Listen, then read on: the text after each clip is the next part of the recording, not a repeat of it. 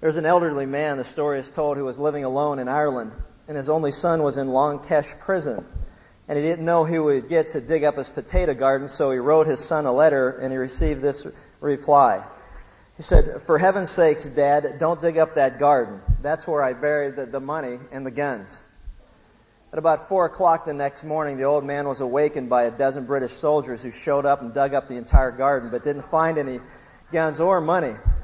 The old man wrote back to his son telling him what happened, and he asked his son what he should do next, and his son's reply was simple. It said simply this: plant your potatoes. I like that. When I heard that story, I thought a lot about the fact that, it reminds me of how often in life I can miss things from God's perspective. How often in life it's so easy to miss things from God's perspective. If you've got your Bibles with you, I hope you'd have them. Turn with me to Isaiah chapter 55.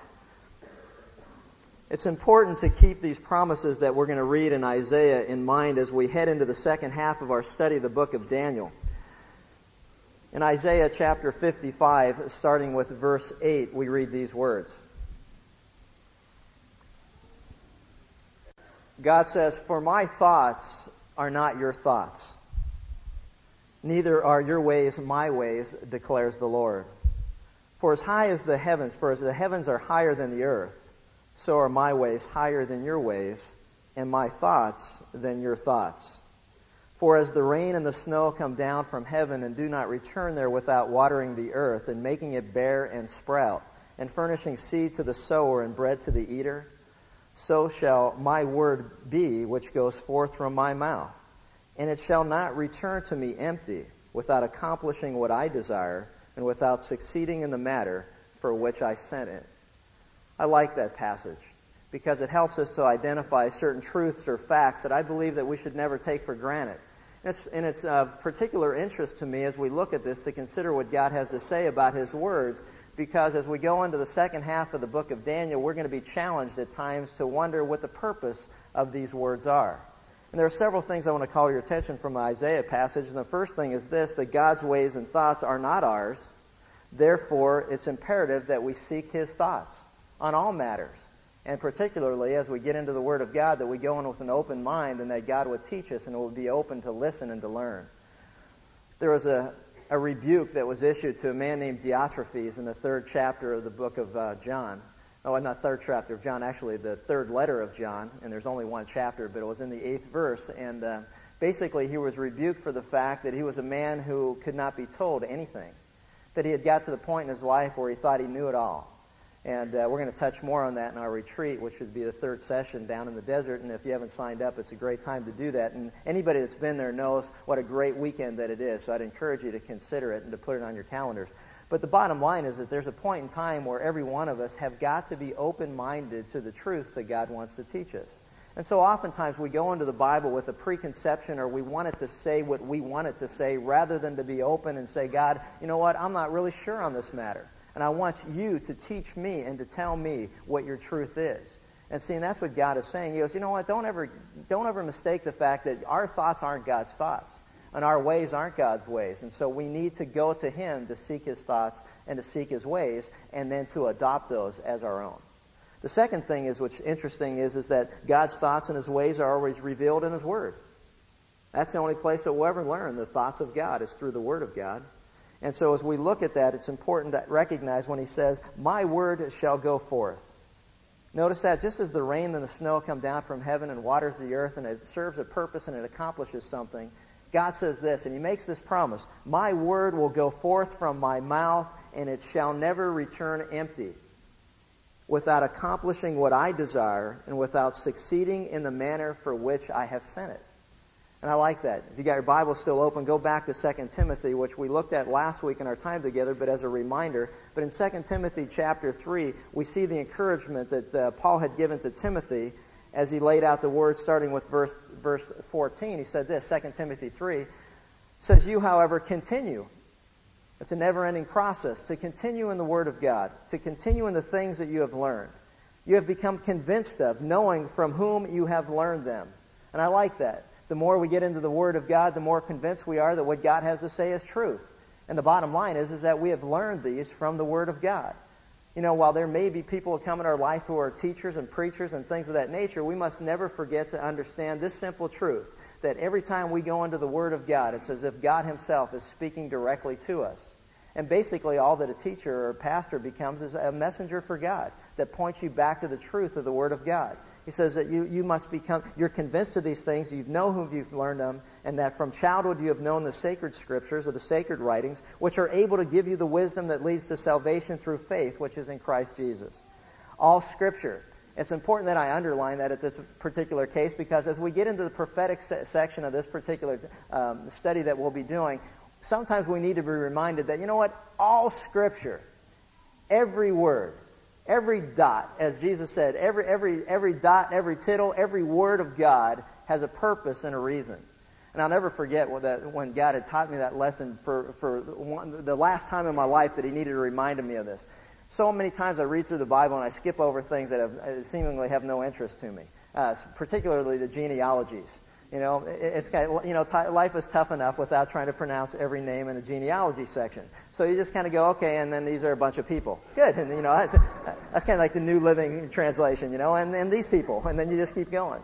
And I heard at one particular point a missionary who was speaking saying that, they were having a real hard time sharing the Word of God with this particular group of people that God had sent them to. And for a number of years, actually, they were struggling to try to get people to understand the truth of the Word of God. And finally, they got to the section that was genealogy, and they basically almost threw up their hands and said, oh, brother, now we're really in trouble. And so they went through and they began to translate the genealogy, and then they began to share it with this group of people. And for the first time in years of working with them, they stopped everything that they were doing, and they began to pay attention. And they couldn't figure out, the missionaries couldn't figure out what in the world is going on here. After they were done, people in the group came up to them and said, we never realized that what you were telling us is a true story.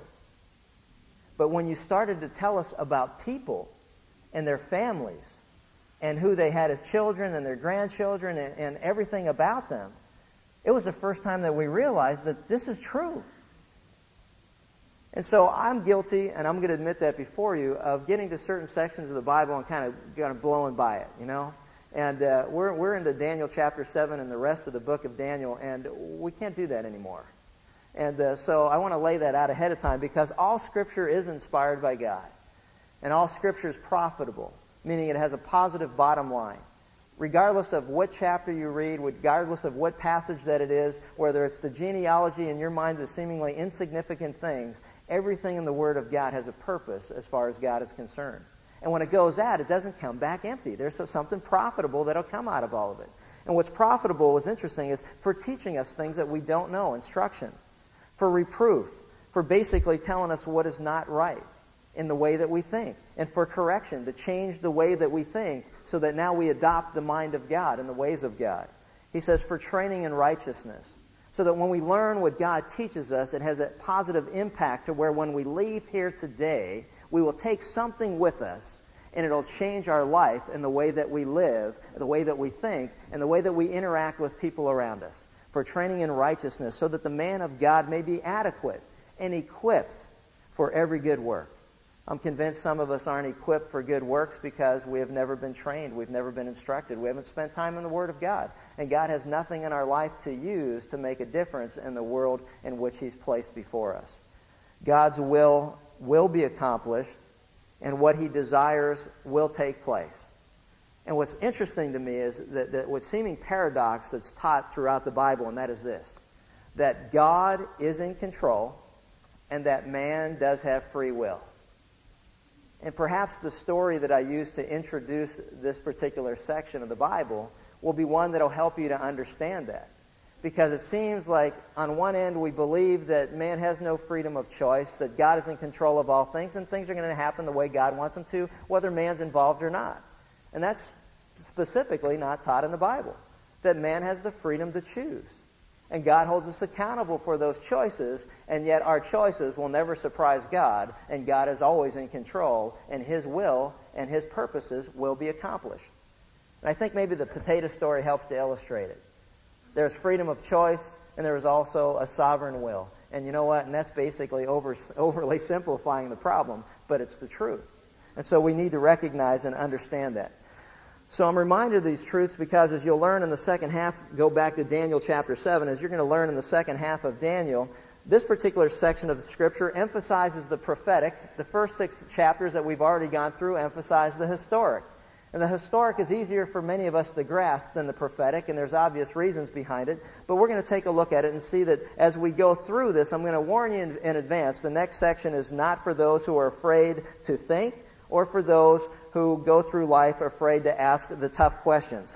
I love this cartoon that I ran across recently, and it kind of reminds me of how most of us study the Bible, and I'm putting myself in that same category.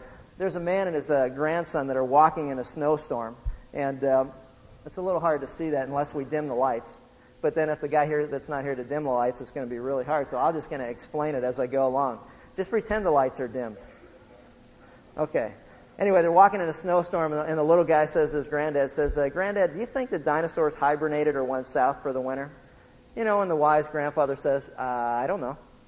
And the second frame, he says, they didn't have fur, did they? And Grandpa says, I don't know. The third frame, the fourth frame, he says, they were reptiles, weren't they, Grandpa? Grandpa says, I don't know. He goes, Grandpa, you don't mind me asking all these questions, do you? And Grandpa's classic response is, well, no, it's the only way you ever learn anything. You know, and I think about that because I think sometimes that's the way that you and I read the Bible. It's kind of like, oh, those are tough questions. You don't mind that I ask, but if I never get any answers, that's okay because I'm already getting a headache as it is. And so we just kind of go through it and hope that it goes away. But this isn't going to go away unless you do, because the bottom line is we're going to take a good hard look at what's going on here. And to many of us, when we come to a challenging section of the Bible, we kind of take Grandpa's approach. Ask all the questions that you want, dig into it as much as you want, but if the answers aren't forthcoming, well, then who cares? But that's not the case. The answers, in many cases, as we look at what God has to say about the future, are forthcoming, and they are very clear. But it takes a little bit of time, and it takes a lot of prayer, and it takes a lot of study to get into what God has to say, but the truths that we'll gain will change our lives because all Scripture is profitable. And that's what we're going to look at. So you got your Bibles. I forewarned you. Turn with me to Daniel chapter 7. Daniel chapter 7, and we're going to take a look at the first 7 verses in the time that we have together. Daniel chapter 7, we find these words. In the first year of Belshazzar, king of Babylon, Daniel saw a dream and visions in his mind as he lay on his bed. Then he wrote the dream down and related the following summary of it. Daniel said, I was looking in my vision by night, and behold, the 4 winds of heaven were stirring up the great sea, and 4 great beasts were coming up from the sea. They were different from one another. The first was like a lion, and had the wings of an eagle. And I kept looking until its wings were plucked, and it was lifted up from the ground, and made to stand on 2 feet like a man. A human mind also was given to it. And behold, another beast, the second one, resembling a bear, and it was raised up on one side, and 3 ribs were in its mouth between its teeth. And thus they said to it, Arise, devour, and eat much meat. After this I kept looking, and behold, another one, like a leopard, which had on its back 4 wings of a bird. The beast also had 4 heads, and dominion was given to it. It says, After this I kept looking in the night visions, and behold, a 4th beast, dreadful and terrifying and extremely strong. And it had large iron teeth. It devoured and crushed and trampled down the remainder with its feet. And it was different from all the beasts that were before it. And it had 10 horns. In verse 1, the vision recorded by the prophet Daniel in this chapter was revealed to him in the first year, we're told, of Belshazzar's reign, which history tells us was in 553 B.C. Now, when Belshazzar was made co-regent with Nabonidus, and we learned a little bit about that as we went and saw what took place in Daniel chapter 5, so we've already got some history that we can use as far as our recollection is concerned to help us understand it. Now, what's interesting is this particular vision, we're told, we're given a date so we know when it took place. Now, it took place, as it says, in the first year of Belshazzar's reign as he was made co-regent with Nabonidus. Now, when you go back to this, you recognize and understand that immediately there's something different about what's taken place in our study of the book of Daniel. and that is we are now going back in time to a time that's prior to what we already had left off last time we were together in the study of Daniel chapter 6, because in Daniel chapter 6 we are given the account of Daniel being tossed into the den of lions. And we realize that now we're going back in time to a time and a place and a date that precedes what we've already learned. So immediately our study of the book of Daniel is out of chronological order, so to speak, as we're going through it. Now you need to grasp that to understand, otherwise you're going to be really confused. So we go back in time and we realize that this is the time and the date and the place, so God clarifies that for us so that we're not confused as we go through the rest of this particular study. So he says this is when it happened. Well, when it happened was 14 years prior to what we've already learned as far as Daniel and the den of lions. Now, what's fascinating to me is this. What we see in the second section of Daniel is really a collection of revelations that came to Daniel in a period of time in his life, what seemingly was what we would call an insignificant period of time. If you recall, if you go back to Daniel chapter 5 and then later in Daniel chapter 6, you'll realize in Daniel chapter 5 that Daniel was out of the loop. That he was no longer in a position of authority and no longer in a position in the Chaldean Empire. And when Belshazzar took over and Nebuchadnezzar was gone, Daniel was no longer in a place of prominence. And so he was set aside, seemingly from man's perspective, he was set aside, and it was an insignificant period of time that we would look at. Now, what's interesting to me is this, and here's a principle for all of us to grasp from this truth, and that is simply that God, school is always in session in God's classroom called life. That school is always in session in God's classroom called life. And we need to recognize and understand that. It was during the seemingly insignificant time in Daniel's life where God revealed to him what we're going to study throughout the rest of the book of Daniel. And so there was never a downtime in God's kingdom and in God's program, even for the life of an individual such as Daniel. And it was important that we recognize and understand it, because I think sometimes some of us think that, I'm not doing what I want to be doing, therefore God can't use me, or there's nothing really going on in my life. And we start walking around saying, oh, woe is me, and feeling sorry for ourselves and all the rest of that stuff. But, the bottom line is this, that it was during this period of time that God continued to reveal to Daniel truths that are now recorded for our benefit to learn. So there was never a time where Daniel was out of God's loop, while there may seemingly have been a time when he was out of man's loop.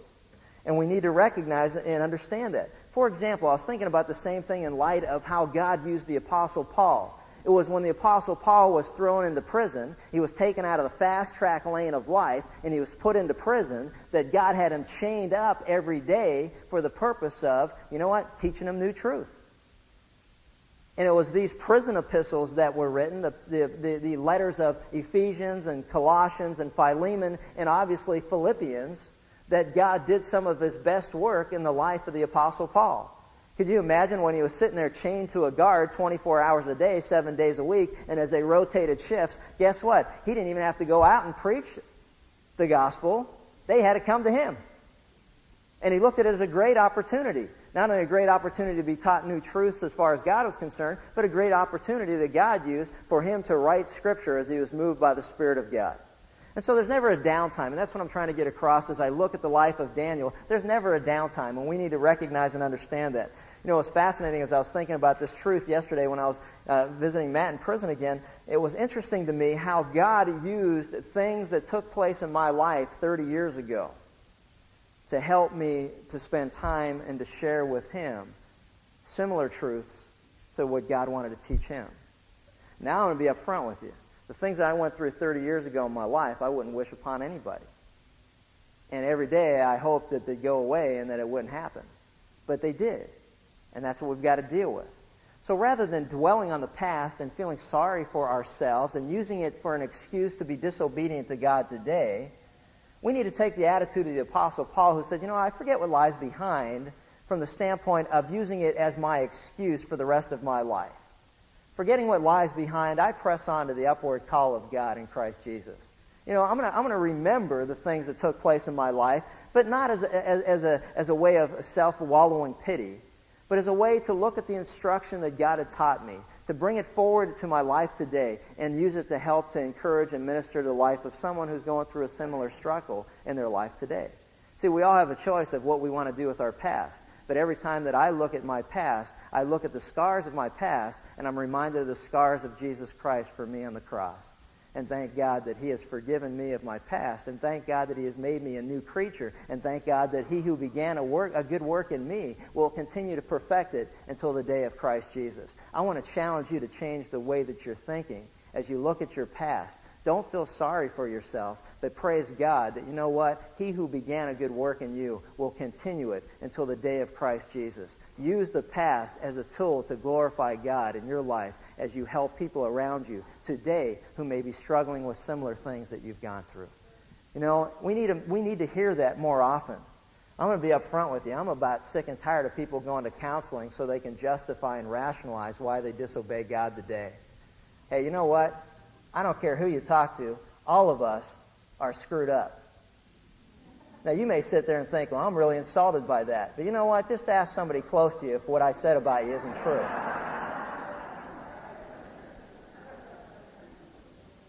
But thank God He's not.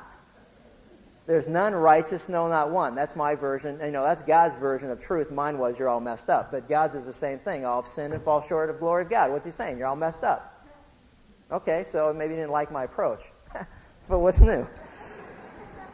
Daniel chapter 7, verse 1. Let's go through it very clearly and see what God has to say. So we've got the time and the date that takes place. It's in the first year of Belshazzar, king of Babylon. Daniel saw a dream. In this seemingly insignificant period of time, God was still working in his life. He said he saw a dream. Don't miss that. One of the easiest ways to recognize and understand the Bible as you read it is to read it carefully. He saw a dream, meaning it was one dream. It was singular. There was one overall thought, and as you go through it, you also recognize that he saw a dream and visions in his mind as he lay on his bed. So he saw a dream, which was singular, and he saw visions within that dream, which are plural. And so basically what we've got is, if you want to look at it from the standpoint of maybe a play, you've got the entirety of it within itself. But within that, you've got certain acts or sets or whatever that take place or stages. And he's saying that I saw something that, overall there was unity in its theme, but within that overall theme, there were broken down for us to understand stages that would take place within the overall theme. So he saw a dream, but he saw visions within that dream, meaning there were at least two visions, and we'll find out as we can identify as we go through it how many visions that there were. So we look at that, and it's all broken down for us. And also, what's interesting is that note the great significance of this particular dream and visions. It was so significant that God, through the person of the Holy Spirit, moved within the heart of Daniel that he would write this down. And it's important for us to understand that no act of Scripture or no Scripture is given by any act of human will, that it was always God working through human agents to record for us the important things of life that God wants us to have. So the fact that this is written down for us today, some 2,500 years later, shows you the extreme importance of what takes place here as far as God is concerned for the lives of every one of us as we study the Word of God. And think about it. This is a side note, but think about it. Anything that's really important in life, it's pretty good counsel that you write it down. You know what I'm saying? I mean, we all know that. Anything is of great importance, we write it down. And what's interesting to me is how seemingly we can just gloss over that truth when it comes to the Word of God. If God took the time to put this in writing for us, that means that God thinks it's really important. And so should we. So he wrote it down. So as we look at this, Daniel has been the interpreter of two dreams that we know about so far in our study. We know that he's interpreted two of Nebuchadnezzar's dreams. And we're also going to identify four more dreams, one in chapter 7, one in chapter 8, one in chapter 9, and then a long dream in chapter 10 that goes all the way from 10:1 through the end of chapter 12, or the beginning of chapter 12. So we're going to see that. So what did he see in the dream and the visions? Now, as we look at this, I'm convinced that many of us shy away from some of the great truths of the Bible out of one, fear. Maybe another is laziness. And the third thing is maybe just a general lack of understanding as to how to read the Bible. And that's important for us to consider as we look at this particular passage. When we're looking at prophetic passages, it's important that we recognize, how do I understand what seemingly is very difficult to understand? So let me just give you a rule of thumb. The first rule of thumb is this: always interpret Scripture with Scripture. And always interpret Scripture within the text in which we find it. For example, in the book of Daniel, we will look at this particular passage and interpret what God has to say within the context of what we've already learned is in the book of Daniel. That's the first place to start. When there's not enough help to identify what's going on within the context of the first book that it was written in, then we're going to go to other books of Scripture to help us to recognize and understand the message that God's trying to send us. And so the book of Daniel is a separate book in and of itself. There are 66 books in the Bible, all of them inspired by God, and every one of them will help validate the truth of one another. Where people get into trouble reading their Bible is they take something, let's say out of the book of Daniel, they don't understand it, and yet they try to run with it as if they do without taking into consideration the light in which it was written, the context, or the overall passages in Scripture that will help eliminate any confusion that we find. Oftentimes, we don't even have to go outside of the chapter that we find it, because as we look, God then gives us the answer. If you remember the interpretation of the dream in Daniel chapter 2, we didn't have to guess what the dream was all about, because later in chapter 2, God says, and this is the interpretation of the dream. If you remember the parable that Jesus told as far as the sower and the seed was concerned, they didn't understand it, the disciples, and Jesus said, let me tell you now what it means. So often is the case, we don't have to get all crazy about things that we don't seemingly at first glance understand. We just need to take a little time, dig into it, and see what God is trying to say. So as we go through this, let's take a look at it. How do you make sense of what we just read so far in this particular passage? Well, let's take a look at verse 2. It says, Daniel said, I was looking in my vision by night, and behold, the word behold means to consider carefully. Behold, the four winds of heaven were stirring up the great sea. The four winds of heaven were stirring up the great sea. Well, how do we make any sense of that? Well, what we need to do is we need to go to Scripture and find anything that will help us recognize and understand the phrase that is used. So turn with me back to Jeremiah chapter 49 for a second, where we find a similar phrase that's used as far as the wind is concerned that'll help us to understand and get some meaning out of this.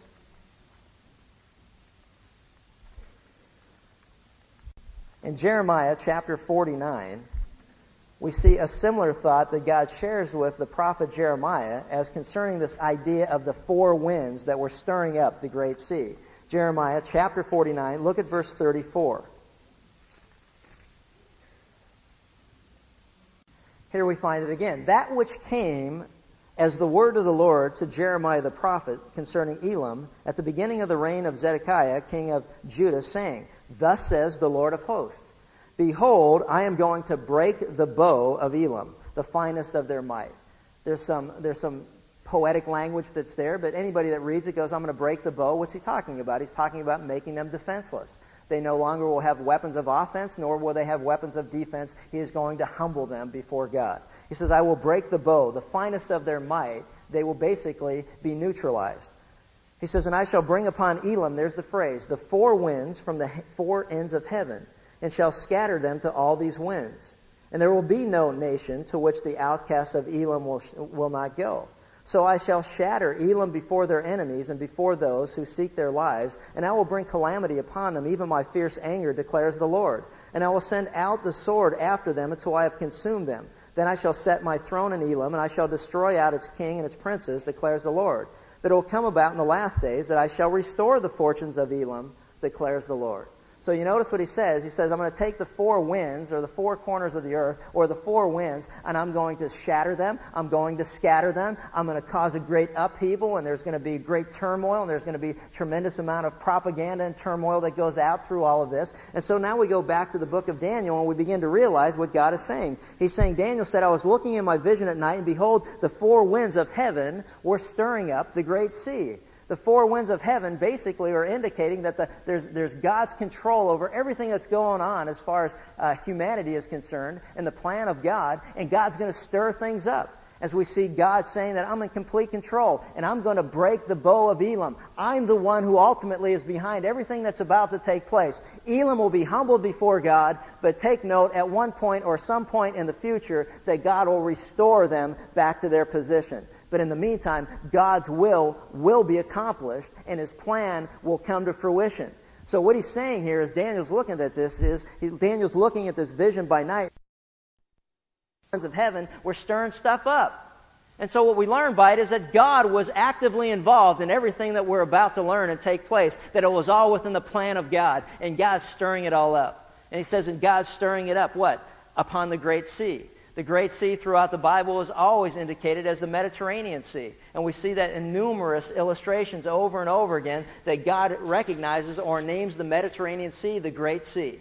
So very simply put, as we read this and understand it, here's what's going on. God is actively involved in everything that we're about to read and that's taken place. He's going to stir things up. You know, the wind usually comes from one direction, but here we see that the wind's coming from 4 directions, and it's almost like a hurricane, a tornado. Man, it's blowing, and it's just churned up and turned up. And it has to do with the area specifically in and around the Mediterranean Sea. So now what he's about to tell us is that God's churning things up, stirring things up, and we also know this from the book of Revelation, that when we talk about the great sea, it's also talking about the great sea, or the mass of humanity, which God calls the Gentiles. He's saying among all of these peoples, these great multitudes of peoples, that God is stirring things up. And out of this great multitude of people will emerge what we're about to take a look at step by step.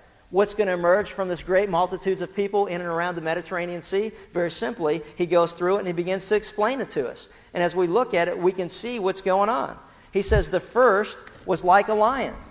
What's he talking about? Well, we already know as we've gone through this, he's talking about the kingdoms. And the reason that I say they're kingdoms, you say, well, Chuck, you know what? How do you know that these are kingdoms? How do you know what you're talking about is true? Very simple, because God tells us. Look at verse 17 of the same chapter. He's saying there's 4 beasts that are going to be stirred up. They're going to emerge from this great multitudes of people. But how do we know that they're empires? How do we know they're kingdoms? How do we know that they're people? And how do we know that they're not beasts as God literally called them a beast?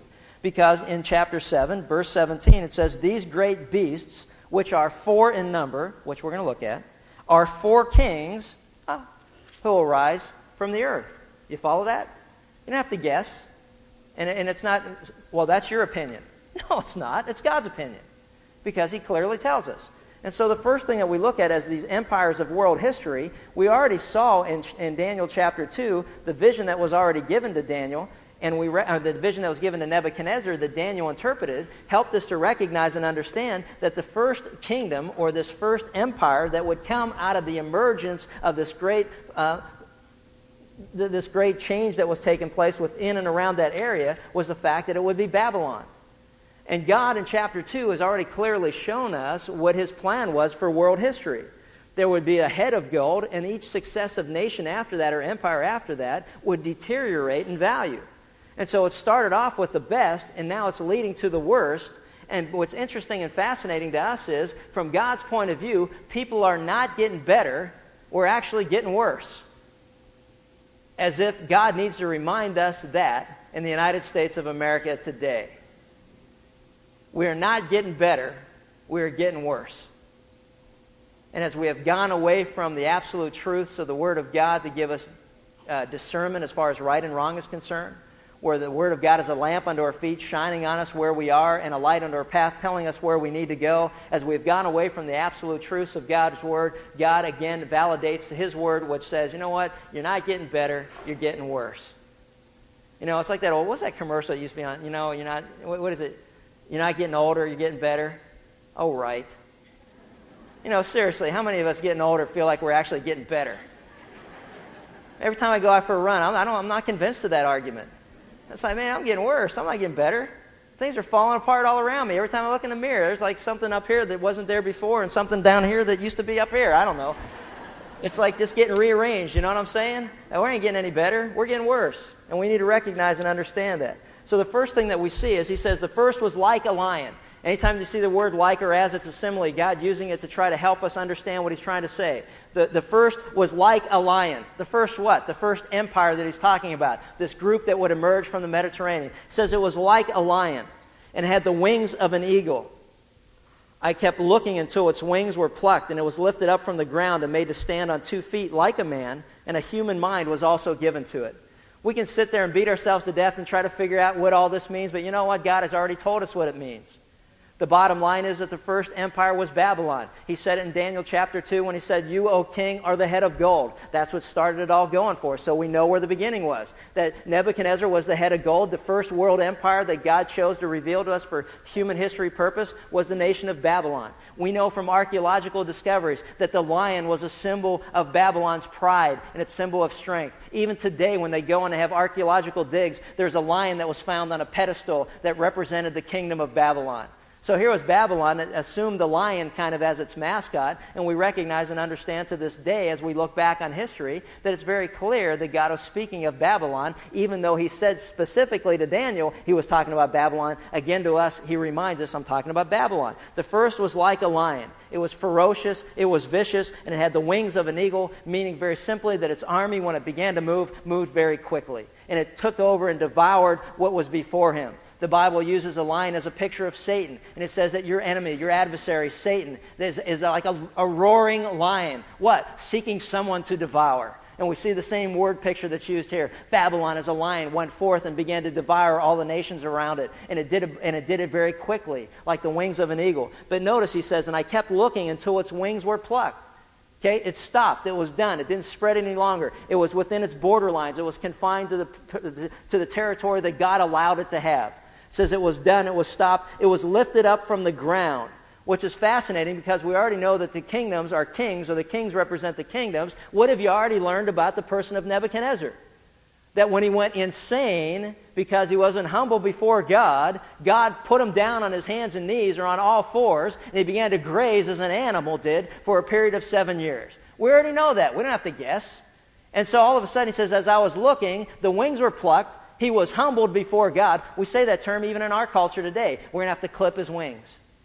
You know, you ever have your kid out of control? It's like, I'm going to have to clip his wings. A little bit of too much freedom there, a little flying around too much, we're going to have to clip his wings. Well, the same is used right here. He plucked his wings. He clipped his wings. It was stopped. He clipped the wings of Nebuchadnezzar. Nebuchadnezzar began to crawl on all fours. He was humbled before God. And notice what it says. And then I noticed, and I was looking until he was lifted up from the ground again, which was his restoration. He was made to stand on 2 feet like a man. And notice, a human mind also was given to him. And I believe if you read Daniel chapter 4 very clearly, it has to do with the fact that Nebuchadnezzar came into a living, loving relationship with the God who created him. That God had humbled him to the point where he was broken before God, realizing that he was not God, that there is only one God, and Nebuchadnezzar gave his heart and his life to his Creator. And we see that he's restored at the end of Daniel chapter 4, and then we move on into Daniel chapter 5. And that's what we find here. Now it says, "And behold, another beast, a second one," if you remember the same thing in Daniel chapter 2, we see the arms of silver. "A second one, resembling a bear, was raised up on one side." A second one, resembling a bear, was raised up on one side. Meaning what? That one side of that bear was stronger than the other side. It's kind of like if you lift weights and your right arm's stronger than your left arm, you can just see that there's, some of us, we're stronger on one side or the other. If you're left-handed, generally going to be stronger on your left side, and if you're right-handed, you'll be stronger on the right hand. But the bottom line is what he's saying is this, that one side of that bear was lifted up and was stronger than the other side. And so as we look at that, we're also told that there were basically 2 kingdoms that were involved, and that was the Medes and the Persians. And the Medes were not as strong as the Persians, and we noticed that when the Persians then took over, they actually are the ones that got all the notoriety, but the kingdom was that of the Medes and the Persians. Now what's fascinating about that is these 2 cousins of the Medes and Persians, they were 2 cousins. One headed up the Medes, or the Media, and the other headed up Persia. And basically all they did was fight among themselves. We used to have a family in our neighborhood, they had like 6 boys. And they loved just beating on each other. And we were all glad they were beating on each other. You know why? Because when they weren't beating on each other, guess what they were doing? They were beating on us. That's the way it was. It was like we were happy when they were fighting. There was only one thing they took delight in more than beating each other up, and that was finding a common enemy and jumping up and beating on them. Now, the Medes and the Persians were no different. They took delight in fighting against each other, but you know what? Once they found a common enemy, then they got together and then they defeated that common enemy. The Bible tells us that they started off with 2, and that the 2 ultimately became 1. He says, "And behold, another beast, a second one, resembling a bear. And it was raised up on one side, and 3 ribs were in its mouth." And it talks about Babylon and Lydia and also Egypt, the 3 nations that it devoured, between its teeth. And they said, "Arise, devour much meat." I want you to notice something here, and that's very simply that God is always in control. That it was God who ordained the Medes and the Persians to arise, stirred up this beast that emerged out of this particular area for the purposes of fulfilling the promise and the plan of God. It was God who commanded them, saying, "Arise and devour much meat." And so this bear, this lumbering bear, went in, and there was many differences between Babylon and the Medes and the Persians. But what's fascinating is it started out, as the Bible said, arms of silver and became a breastplate of silver. There were two nations. They were divided, and they got together, and they became one. And we learn that from history, and we also see it clearly from the Word of God. He says, "And after this took place, I kept looking, and behold, another one, like a leopard, which had on its back 4 wings of a bird. And the beast had also 4 heads, and dominion was given to it." Isn't that fascinating? As we look back through everything that God's already shown us in Daniel chapter 2, he reinforces it in this particular chapter, and there's sides of brass that took place from the other vision that we saw, and that it was a leopard. He says, "After this I kept looking, and behold," some translations have a leopard or a panther, but it says another one, and another one of a different kind, although it would be the same if we looked at it. We would look back in history and say, one empire is the same as the rest. But they're not. Babylon was different. Babylon was the greatest. It deteriorated to the point where the Medes and Persians took over. And if you notice that as far as the head of it's concerned, Babylon was a true monarchy, so to speak. Nebuchadnezzar called all the shots. We already learned in our time in the study of the book of Daniel chapter 6, when it came to the laws of the Medes and Persians, even Cyrus and Darius were still subject to those laws. Nebuchadnezzar could make a law, he could change it. Cyrus, Darius were under the law of the Medes and Persians, and they couldn't change it.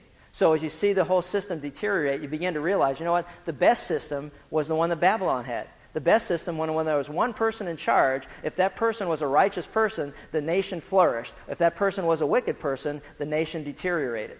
But we look at this, what's going on. It says, "And then I looked, and behold, another one like a leopard, which had on its back 4 wings of a bird. The beast also had 4 heads, and dominion was given to it." The Greek Empire arose. The Bible tells us that it was like a leopard or a panther that had struck quickly, that it had 4 wings on its back as opposed to the wings of an eagle, which meant that it was even quicker and swifter than that of Babylon, and it went into all the territories of the world, and it conquered more territory than any of the other first 2 did combined. Alexander the Great was a young man who by the age of 32 sat down on the river bank and began to cry and to weep. And when his generals came to him and said, "What are you crying about?" he said, "We have no more world to conquer. I have no more goals. We own it all. What are we going to do?" And he drank himself to death. At the end of that particular period of time in his life, his 4 generals took over. Notice what the Bible says. The beast also had 4 heads, and dominion was given to it. Is God amazing? Is God's word tremendous? Is God's word trustworthy? Is God's word reliable? God's word is incredible. Now, for the skeptics who sit out there and say, "Yeah, but you know what? Well, Daniel had already seen the Medes and the Persians take over because he was already part of their empire," if we'll remember from Daniel chapter 6. To which I say very simply this: even if this was written after the Medes and the Persians, Daniel did not live to see the Greek Empire.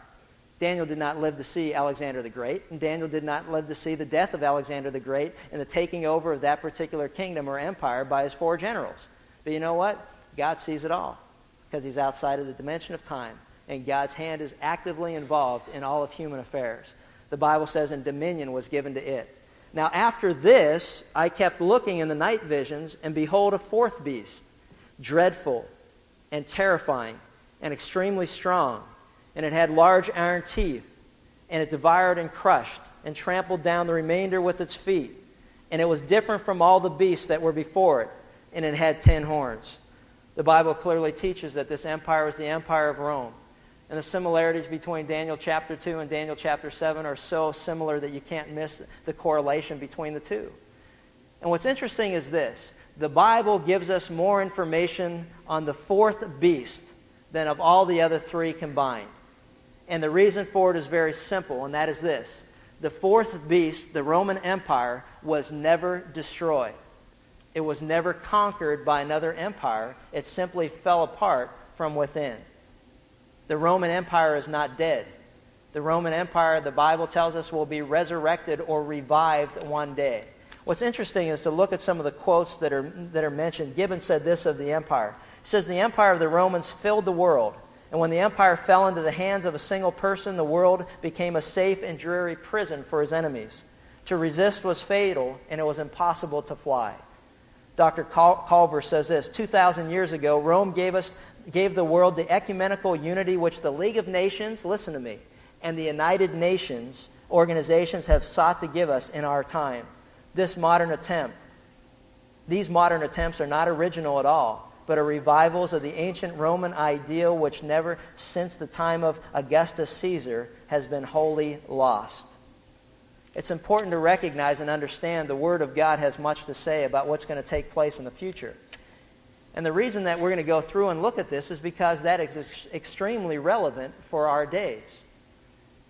God places more emphasis on this fourth empire than he does on the other three combined, because this empire has a lot to do with what's relevant for you and me today. And it seems like since we're that type of a culture anyway, we come in and say, what's in it for me? Well, I'm going to tell you what's in it for you. What's in it for you is the same that's in it for me, and that is the Word of God is going to give us clarity in the midst of confusion in the world we live in today that's wondering what's this world's coming to, where's it all heading, and you know what? And what should we be doing in the meantime to get ready for what God is planning to do in the future? You know, the Bible says that the four winds of heaven were stirring things up. You know, we live in a day and age where things are getting stirred up, more so than ever before. As a nation, we have been isolated from much of that for many, many years. But you know what? For many of us who are Americans and think that the world revolves around the United States of America, I hate to burst your bubble, but you know what? It doesn't. The Word of God revolves around 10 nations that are going to emerge in the Middle East. And they're going to be the revived Roman Empire. And everything's going to revolve around them. And that's what God's going to tell us about next time. But what's interesting to me is this. You know, the United States is only 200 years old, and we get all excited about what a great country we have. You know, the Roman Empire lasted for 1,000 years. It still exists today, and it's going to be resurrected again. The point that I'm trying to get across is this. The four winds of the earth is God's hand moving upon the affairs of men and stirring things up. I sense that we're in the days where God's hand is definitely stirring things up. The pot is getting stirred up, and God is actively involved in the lives of human affairs. And it's exciting when you know what God's plan is, and it's not fearful or dreadful at all, because we see what's happening. We live in a day and age where propaganda and the opinion of man, where philosophy and humanism and psychology has subtly invaded even the truth of God's Word. And things are getting stirred up. You and I have seen poll after poll, and we've watched it, and we've said these words, and I know that you have. You say, how in the world can people see things like that? How in the world can't they see things as God sees things? How in the world can't they see things the way that they really are, the truth? How can one person deceive so many people? Isn't that interesting? There's going to be a person that arises out of this particular empire that's resurrected that will be able to deceive the whole world. And the reason that people are deceived, folks, is because they have gotten away from the objective measurement by which all of human behavior must be measured. The reason that we are deceived, even in the church today, is what we've taken our eyes off the Word of God and we began to put it on people around us. Their opinions, their philosophy, their psychologies, all the stuff that's going on. The bottom line is that we have to be committed and dedicated to dig into the Word of God because it's truth that'll set us free from the confusion around us. The world is filled with propaganda. All you got to do is watch a TV show. All you got to do is go to a movie. All you got to do is listen to some award show and some new propaganda that portrayed to the American public. And what's amazing to me is this. When people are asked to comment on surveys, I will guarantee you the majority of people simply regurgitate that which they've already been told by the media because they've never stopped to consider it. The people that answer it with any thoughts at all are the people that you will never see put on the TV. I mean, think about it. You go, how many people did they have to interview to come up with this moron? So it's like, well, where did they come up with this person? Did they go through 50 people to finally come up with the person that's going to say what they want them to say? The bottom line is that we have become lazy to the point where we regurgitate the opinions and the philosophy that are given to us, and we start to believe that what's being said is true. I do not believe for a moment that the American people, by a large percentage, do not have a problem with what's going on in our country today. I do not believe that. I pray that it's not right. And if it is right, God help us. We need to be a voice that's crying in the wilderness. We need to be a light that shines in darkness. We need to become salt in the world where God has put us. And when the salt is ineffective, then this world and this country is in deep trouble, because it's God's people who have always been used by God to make a difference in their culture. And you and I need to be used by God, and the only way we can be used by God is if we're in the Word of God and we know the mind of God and the will of God, that we can share it with people around us. Why is prophecy so important? Let me just tell you one reason, and one reason alone, if nothing else. Prophecy is important so that we recognize and understand that God is in control. The second thing is even better than that. Sometimes I think in my own heart, and that's this: that God's Word is reliable. If God says He so loved this world that He gave us His only begotten Son, that whosoever would believe in Him and not perish would have everlasting life, if God's Word is true and reliable, then what I would say to you is this: you better believe in Jesus Christ for the forgiveness of your sins. Because if you don't, there is no hope for you. If you don't, you are surely going to perish in your sins. If you don't, you will experience the wrath and the judgment of God. God's Word is true. God's Word is reliable. And if He went to great stakes and pains to give us a history, or the vision of a world empire, from the Babylons to the Medes and the Persians to the Greeks to the Romans to what He's going to do in the future, how much more so, as that is proven to be reliable, can we believe that which is yet to come? Father, thank You for Your Word. We just thank You that it's trustworthy, that it's reliable. God, I hope and I pray that every person that hears these words would recognize what You say is true, that all Scripture is God-breathed, and it is profitable for instruction, for correction, for reproof, and for training in righteousness, that the man and woman of God may be adequately equipped to do the work that You have called us to do. God, help us to become better students of Your Word, to get excited about Your truth, so that we can go out in the world that You have us in today and be able to warn them of the judgment to come, to warn them of the deception that will take place, and to point back to Your truth as a measurement for all of human behavior, so that we can share that with others, who will in turn put their faith and trust in Jesus Christ, the only way, the only truth, and the only way to the Father. God, we just praise You in His name. Amen. Okay, reminder, if you have